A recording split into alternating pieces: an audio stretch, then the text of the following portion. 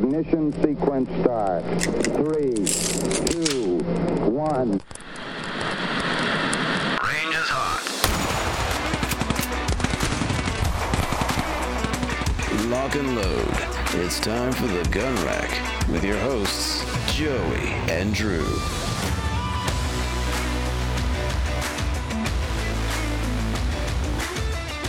Hello, everyone, and welcome to the Gun Rack's North Desert Institute School of Firearms Technology's official podcast. I'm Josiah Upper. Folks call me Joey, and with me we have Drew Poplin. Drew Poplin is here with us, as he frequently is these days. We're going to talk about something that's going to be a lot of fun, I think, for me, and not necessarily for you, which is always what you want coming out of your podcast.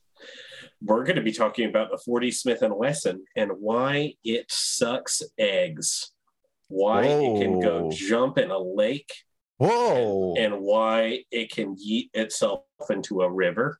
The 40 Smith & Wesson is dead. Long live 9mm dynamic hollow points and 45 ACP and maybe even the 30 super carry. No, I'm just kidding. A heated Joey Upper is incendiary today. We're coming in hot. And do you know why we're coming in hot? Why? Because I am powered by Zip Fizz. Zip Fizz is hey, don't look at me like that. We have moved from one episode to the next after about a 20-minute break. And I went out and got myself more Zip Fizz, which actually might explain the vertigo I was complaining about. Yeah. About 10 minutes ago. It's very strong. Lots of B12 and caffeine, lots of electrolytes, no sugar. You take 2 of them in a day. It's considered a complete multivitamin according to them. This is not a Sonoran Desert Institute endorsement. It is simply what fuels my rage from day to day. You should get a Zip Fizz, Drew. I don't want to be angry like you. It's way more fun than you would think. Because if you get into the zone enough, you forget that you're angry and remember that you're better than everyone else and everything you do that day proves it. I'm taking that silence as you're ordering it right now. That's my best guess as to what you've got going on right now. Let's do some Drew's Clues, everyone. Let's do Drew's Clues. Sonoran Desert Institute does not endorse Zip Fizz. Mm-hmm. Joey all does. Thumbs upper does. Drew Poplin will not fall into line of the inevitable part of Zip Fizz victory. I'm sure I'll relent soon enough. Yeah. Anyway, last week's answer was the RK62. This week, we are talking about a triple action semi-automatic handgun, barrel length 105 millimeters. It's chambered in 9x19 parabellum and was introduced in 1989 in South Korea. It's good stuff. This is one of my favorite guns out there. The RK62, for those of you who are uninitiated, I actually had to look it up myself, so no judgment here. It's also very well known as the Valmet and is considered by many to be the best iteration of the AK platform, at least of the 20th century. The Galil, if you want to call that an AK variant or descendant, and I think a lot of people do, and the Valmet kind of vie for supremacy there. They're both really well-made firearms. So Valmet's a cool one. Yeah, I saw something about it, about the Galil sort of taking inspiration from it, but I couldn't find like it being sourced, so I didn't want to put it as a clue because I was like, yeah, the Galil Ace has pretty forwardly taken a lot of notes from the Valmet. It's just a really great gun. So Finland and Israel do share the same flag colors, so they do, and they're both correctly worried about their territorial sovereignty a lot of the time. So they have motivation to make sure that they are operating with the best small arm. Do they still use the Valmet? Hold on, let's learn something. List of equipment for the Finnish army. They're still using the RK62. Oh, that's cool. I love that. There's a few variants of it. R62TP, 6276, 6276 TP, 62M1, M2, M3. There are 350,000 of them, this is according to Wikipedia, in their hands. They've also got the SCAR and the 95 TP, which is it appears to be the modernized version of the RK62, but that's just kind of me eyeballing it. Then there's a couple others. There's the RK56 TP, which is kind of interesting. They reportedly have 100,000 of those guys, which is a Chinese iteration of the AK. Very interesting stuff. And then also East Germany purchased 100 RK72s, which is an East German AKM model. Didn't mean to dive down this rabbit hole, but all of that is very interesting stuff. So I stand behind it. Yeah, I usually stand behind anything Finnish. They tend to know what they're doing. And they do. You know what the big difference is between Sweden and Finland? Hit me with it. Midsummer isn't based in Finland, which probably makes it safe to visit. That's fair. That's fair. But I don't know. I would ask the Russians in World War II about that. Yeah, that's valid. Not safe to invade, safe to visit. Anyway, that's the Belmont. Definitely what we were supposed to be talking about today. I have a clues of my own. We're going to call them Joey's clues. Joey's clues. Yeah, we're going to do them every week for forever. Let's guess what Zip Fizz flavor Joey is drinking today. You get one hint each week. It tastes like fruit punch. It tastes like fruit punch. All right, next week we'll have an update for Joey's clues. What Zip Fizz is Joey drinking? It tastes like fruit punch. Send in your answers to marketing@sdi.edu with your best guess. Still waiting on someone to take us up on the root beer. Dude, it'll happen. I'm going to put it in the garage so it's nice and warm. Yeah, that's how you like your root beer. Yeah. The way God intended root beer to be. It's more of a root port. But yes. Aged to perfection. Aged to perfection. Just like Food Lion does with everything. We might also want to focus on the task at hand. I was going to say aged to perfection, much like Sonoran Desert Institute. Sonoran Desert Institute, School of Firearms Technology and School of Unmanned Technology. Both wonderful institutions and ready for you to come study with us. While we may not be aged to complete perfection, we are continually working every day to deliver a quality education to our students and talking with our graduates and having a great time with them as well. SDI.edu, you can come check out our 3 programs, one of which in the School of Unmanned/Uncrewed Technology. It's the CUTAS, Certificate in Unmanned Technology, Aerial Systems. We have 2 programs in the School of Firearms Technology. We have the CFTG, that's Certificate in Firearms Technology, Gunsmithing. And then we have the ASFT, which is the Associate of Science in Firearms Technology. And while we may not be aged to perfection, we are aged to a lot of fun, hopefully, for you. If you're interested in the world of firearms technology, come visit us at sdi.edu, talk with an admissions rep, learn a little bit more about us, and come join the Sonoran Desert Institute family. All right, let's get into this bad boy. I'm excited for it. We dance today on the grave of the 40 Smith & Wesson cartridge. We take the 40 Smith & Wesson cartridge and we throw it into the garbage. Don't actually do that. It's probably super dangerous. But the 40 Smith & Wesson cartridge has had a pretty decent run. But the consensus seems to be, and I'm actually going to subtract my opinion from this, but I just looked up 40 Smith & Wesson to get some source material here. And the ones I found off the bat is from gunsandammo.com, 40 Smith & Wesson, nearly obsolete, can it make a comeback?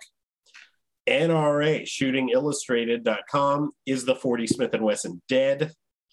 Allforshooters.com, is the 40 Smith & Wesson really dead? Guns Magazine, 40 Smith & Wesson, dead buck or best buy? And we're going to talk about the origins a little bit here and just cover the base of the origins of the 40 Smith & Wesson and why it doesn't make any dang sense now. All right, this reading right here is from Guns and Ammo. Jeremy Stafford is the guy who wrote this. So following the 1986 Miami-Dade shootout, the FBI sought an improved round for its agents in the form of 10 millimeter, which quickly evolved to the 40 Smith & Wesson in 1990. FBI had worked with Smith & Wesson and Winchester Ammo to develop the 40 Smith & Wesson, which was meant to be a slightly reduced pressure version of the 10 millimeter auto. 10 millimeter is an extremely powerful cartridge. We're not quoting him anymore. This is just me talking.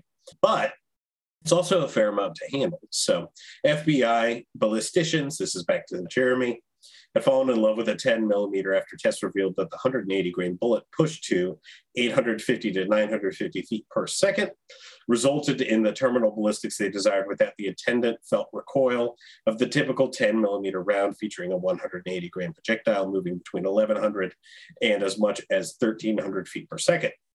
Smith and Wesson's engineers figured out that by cutting down the 10 millimeter case from 0.992 inches to 0.850 inches, they were able to eliminate all of the dead air space while delivering the FBI's preferred ballistics.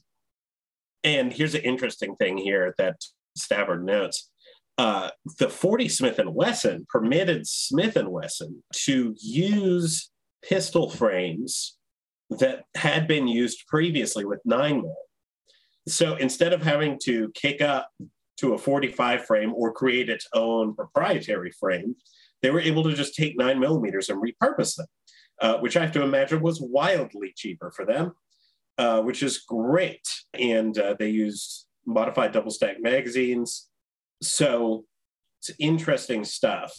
The 40 Smith & Wesson made its way around for a little bit, and the advertising concept was that it was a round that could, and this is right from Jeremy, hit like a 45 and carry like a 9, and that's why it was so prevalent. For a brief period in the late 1990s, he says, the 40 was king. And then later on, some interesting stuff here. I'm going to go right back to quote mode here. And then something happened after it became king. A clamor for more police transparency led departments to track details about officer-involved shootings. With the boom and data collection, a fact jumped out that was void of hyperbole. The difference in effectiveness between the major service and duty cartridges was minuscule. Cue the air horns. When analyzing similar mid-thoracic, I think, hits, the 9mm 357 SIG, 40 Smith & Wesson, 10mm 45 ACP all produced about the same real-life results. The myth of the one-shot stop caliber was dispelled.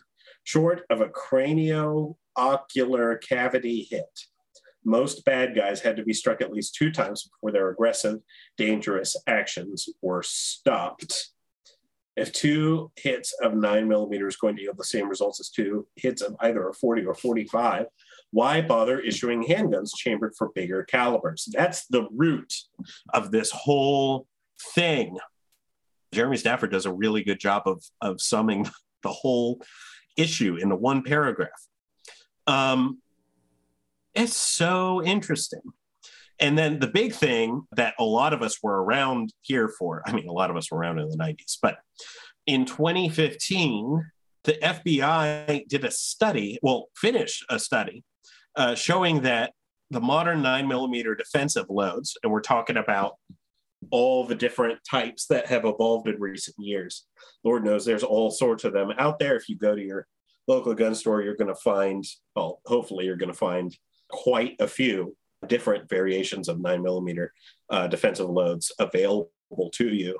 Even now, where our ammo's more expensive, it's back on shelves mostly now, so that's less of an issue. But all that to say, the 9mm defensive loads were effective for defensive use, which made the 40 largely irrelevant.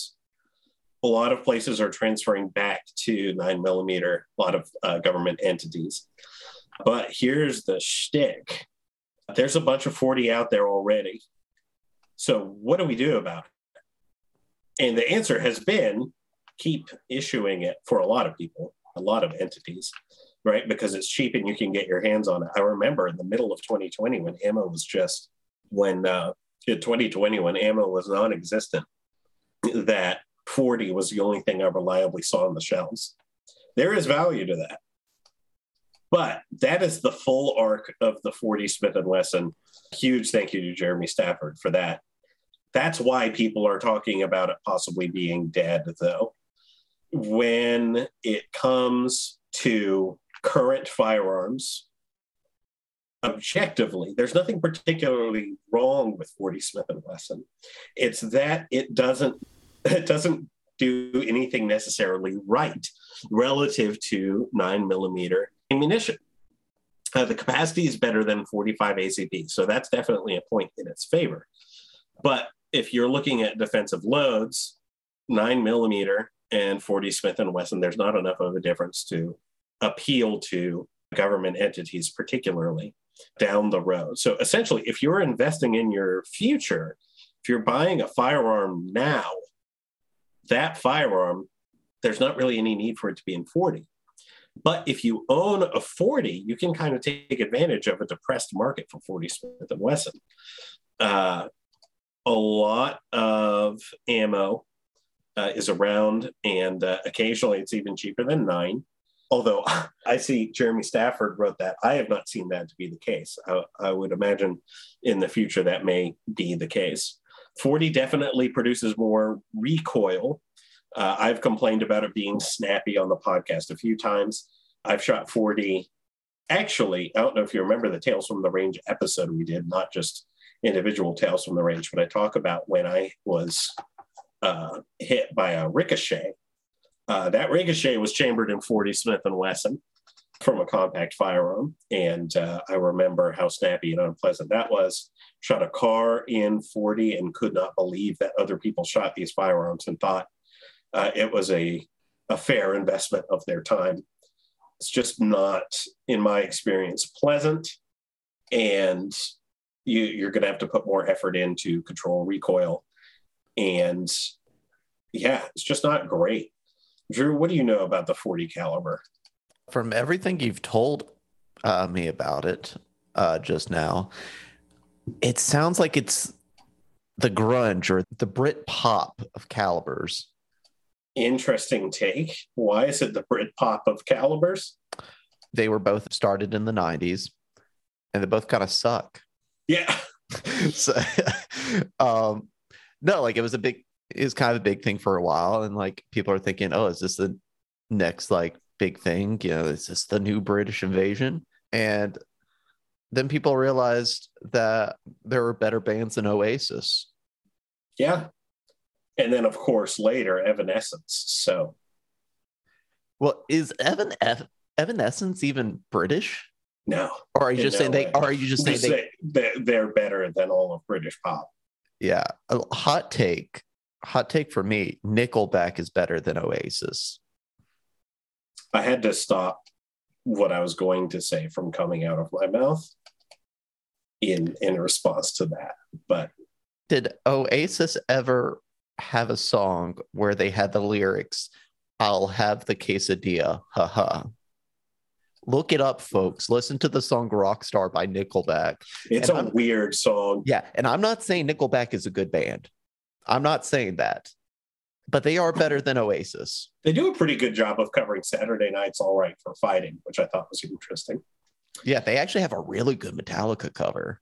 Interesting.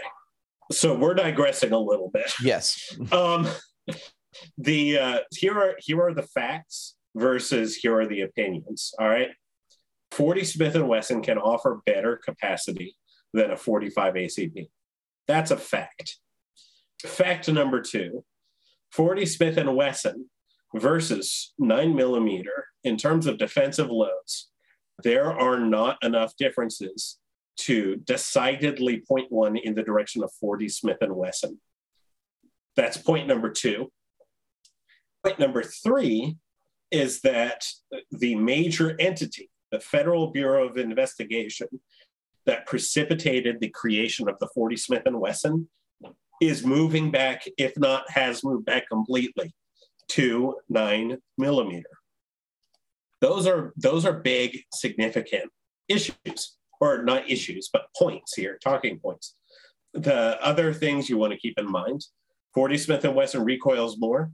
That is a fact. The opinions that come from that is that it's too unpleasant to shoot, or it's preparing to accommodate felt recoil is harder to do there, which I guess is kind of objectively true, but you have to decide if it's too true for you. If your felt recoil is so much that you are unwilling to continue the use of it. The next point is that 40 Smith & Wesson will likely become cheaper before it becomes more expensive, unless there's some sort of, well, actually, no. I'll qualify it by saying relative to other rounds, it will probably be cheaper before it becomes more expensive.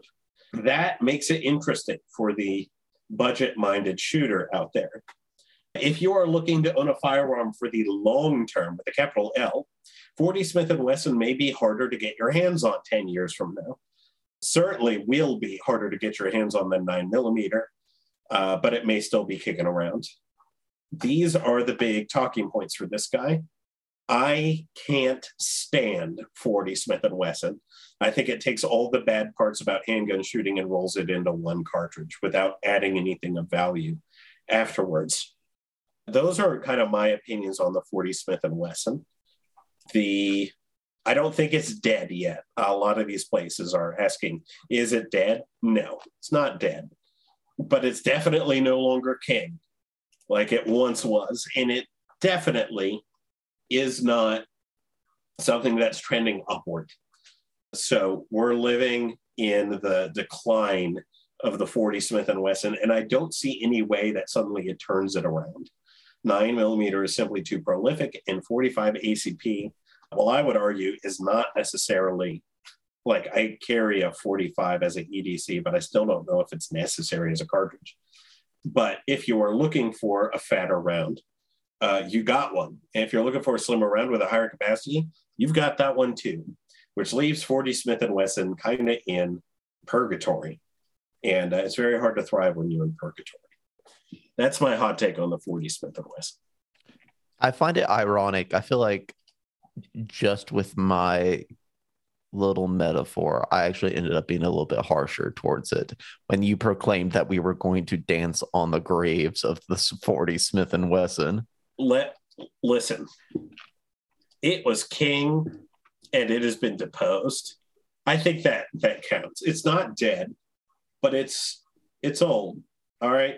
It's a little long in the tooth. The other wolves in the pack are challenging it on occasion to see if they can take over. And one day I will sunder its bones. It's like the 90s Dallas Cowboys, king in their time in the 90s, but still trying to profit off them being good 30 years ago now. How about to have 40s? Oh, yeah. They need to accept the fact that they're no longer America's caliber. They haven't been in some time. And they need to move out of the way for the perennial dynasties of the Kansas City 9mm and maybe even the Tampa Bay 45s. You are a magnificent man. And I like appreciate that metaphor. As a lyrical gangster.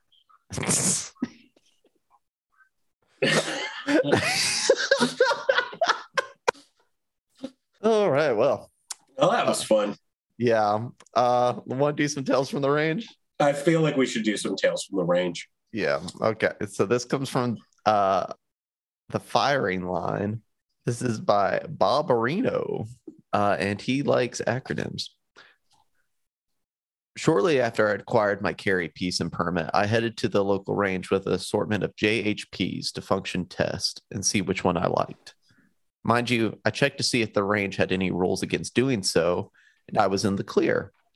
I was shooting away when the guy next to me flinches and claims that a piece of my bullet just came back and hit him.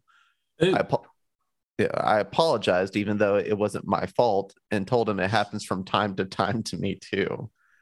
I was shooting core bonds at the time, loud and flashy, when he poked his head into my stall and asked if I was shooting some kind of, quote, hot load.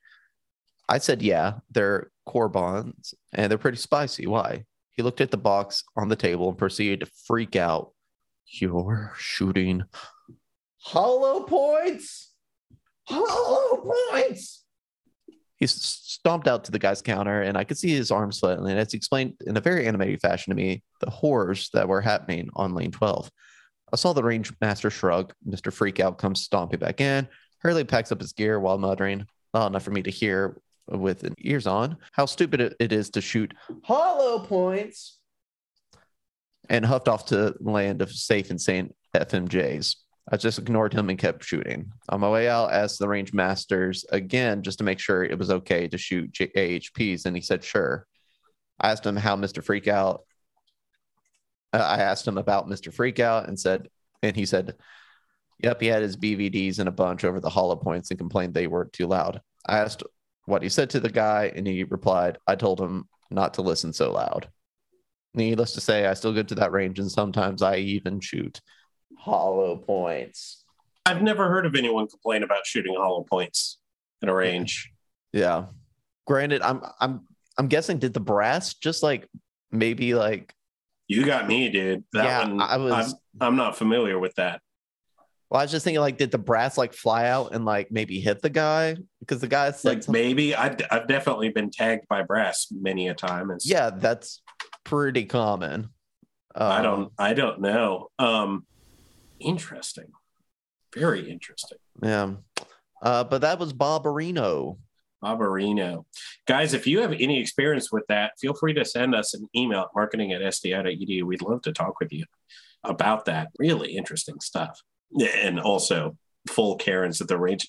The interesting thing, I should probably stop saying interesting, but the interesting thing is that people come in, they'll have a question about firearms technology that they've answered online, right?